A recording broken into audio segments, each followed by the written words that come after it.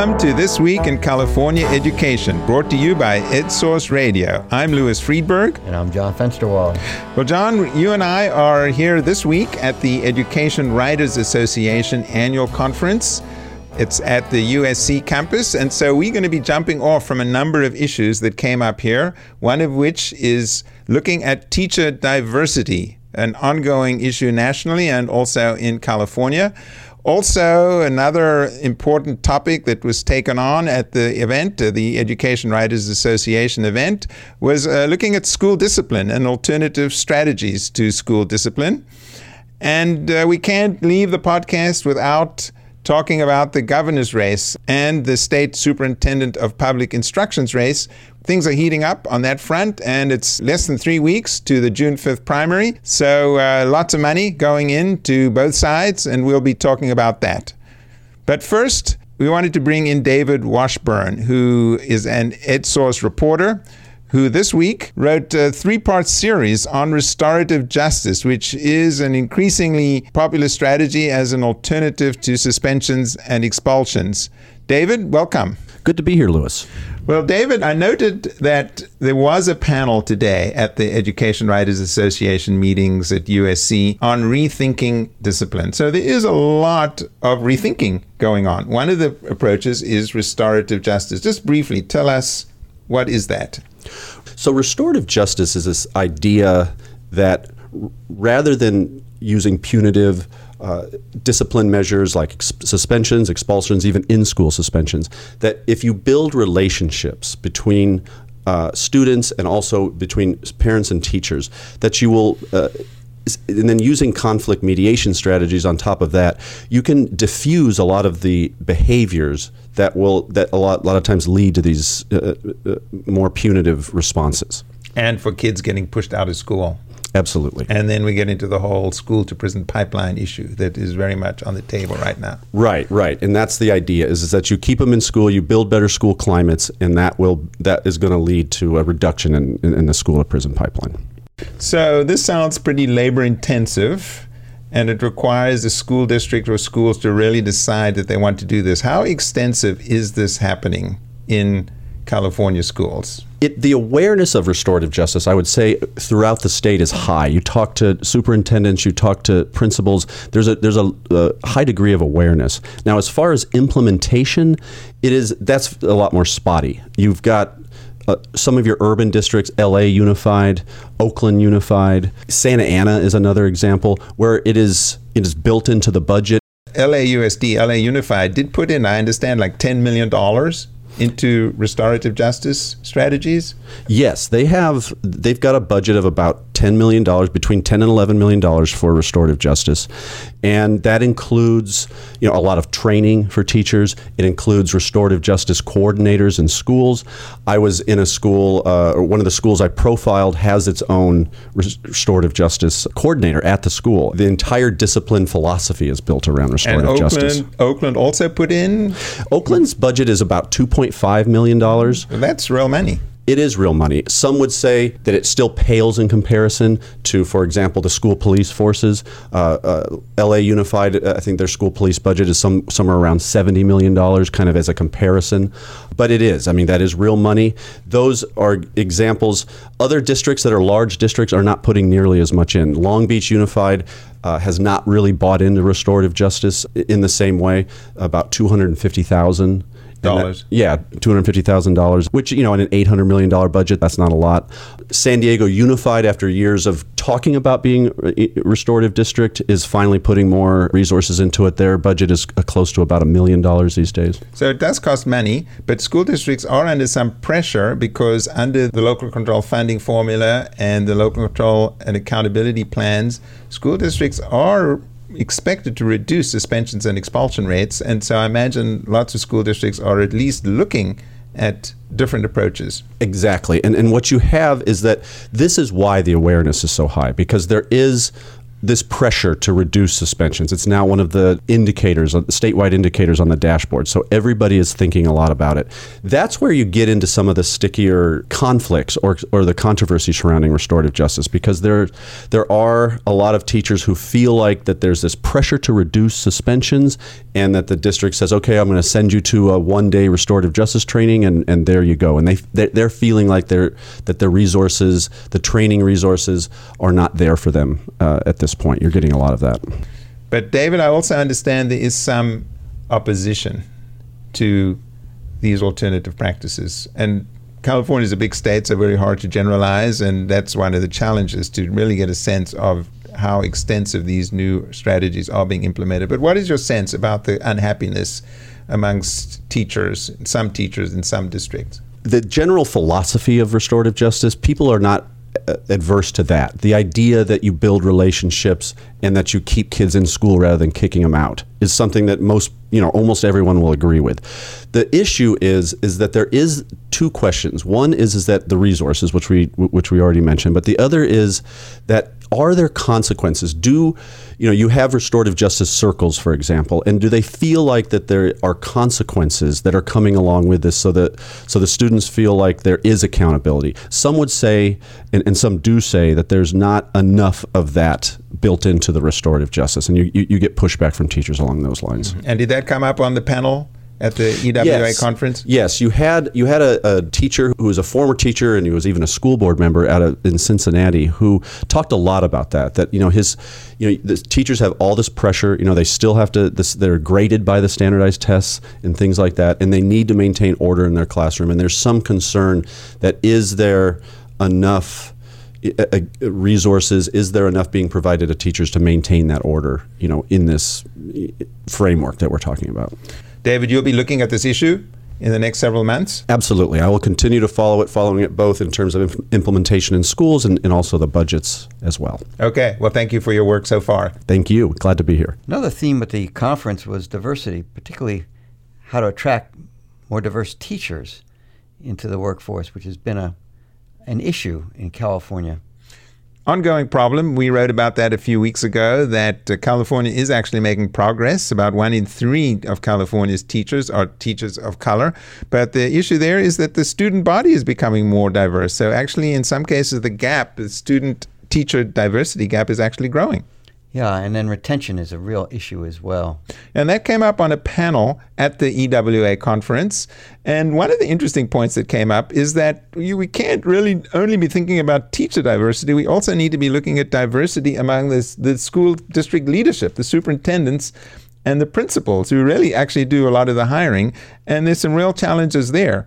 One of the people who's been really looking at this is Darlene Robles. She's a professor at the USC Rossier School of Education, actually was longtime county superintendent of education in LA County, superintendent in Montebello District for many years, so she's really been in the trenches.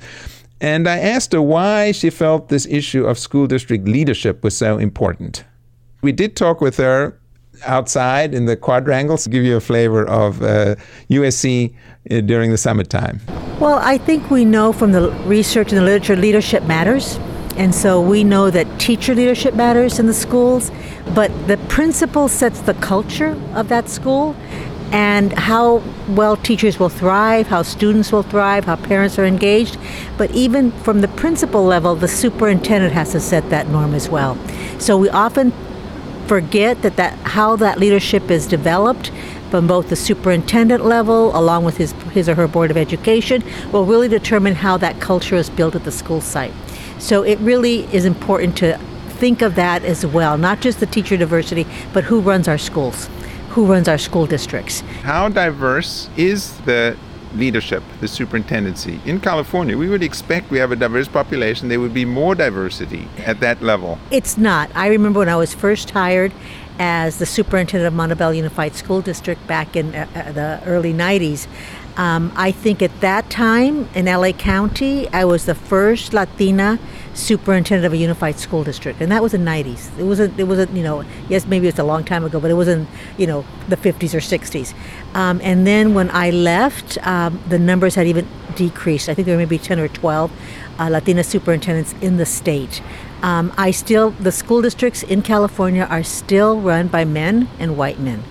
A very few, I can't even think of right now, maybe 1 or 2 Asian superintendents, very few black, and again, very few in terms of Latinos as well. So it's an issue of a pipeline and support to move individuals forward and provide that sponsorship and mentorship to increase the number of leaders of diverse backgrounds. So let me just flesh it out a little bit why this is important. Mm-hmm.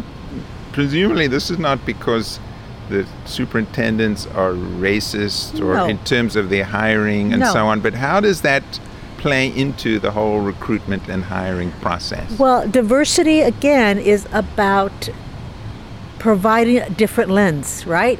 Let's just take gender, right? Mm-hmm. Men come with a lens that provides their leadership style, how they interact, how they work with people.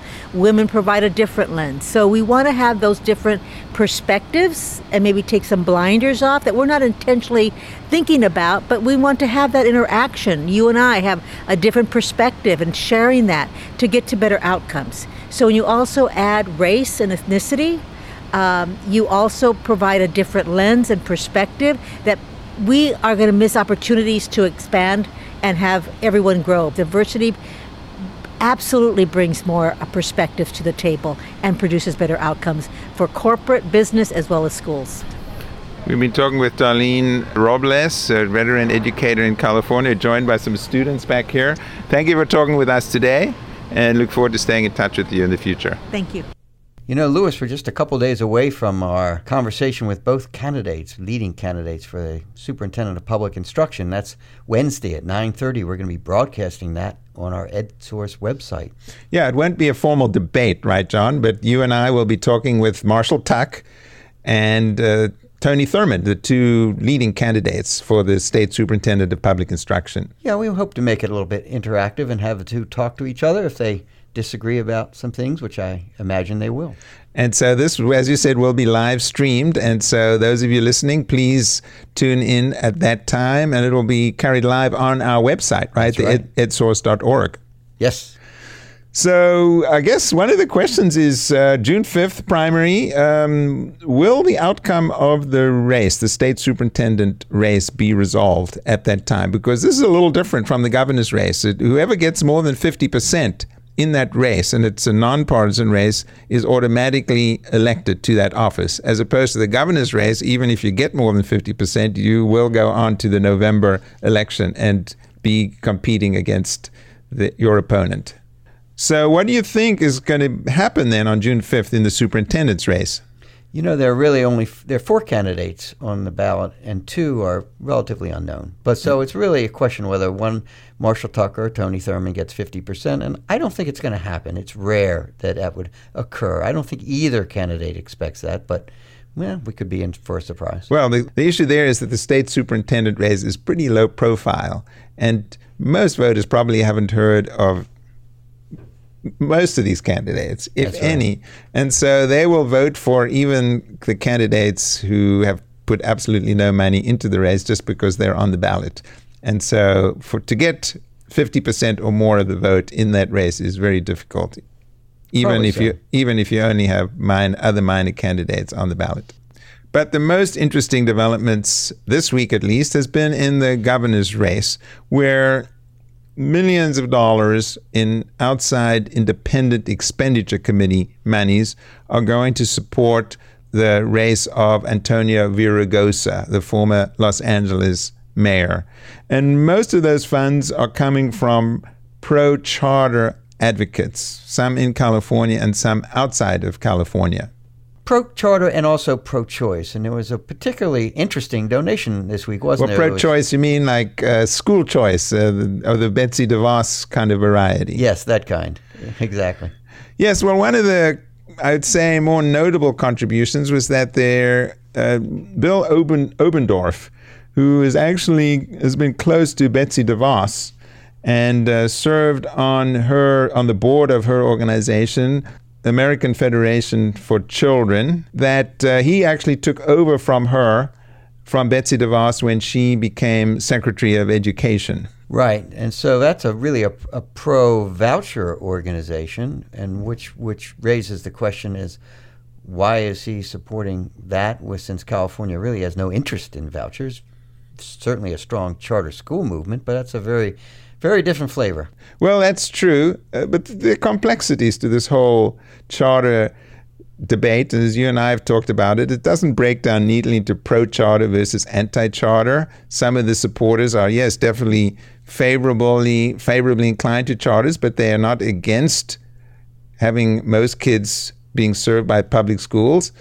And on the other side, the so-called anti-charter force are not really against all charter schools, but are concerned about kind of unlimited expansion, the impact on the finances of school districts, the question of whether there is enough oversight and accountability. So it doesn't break down in neat black and white terms.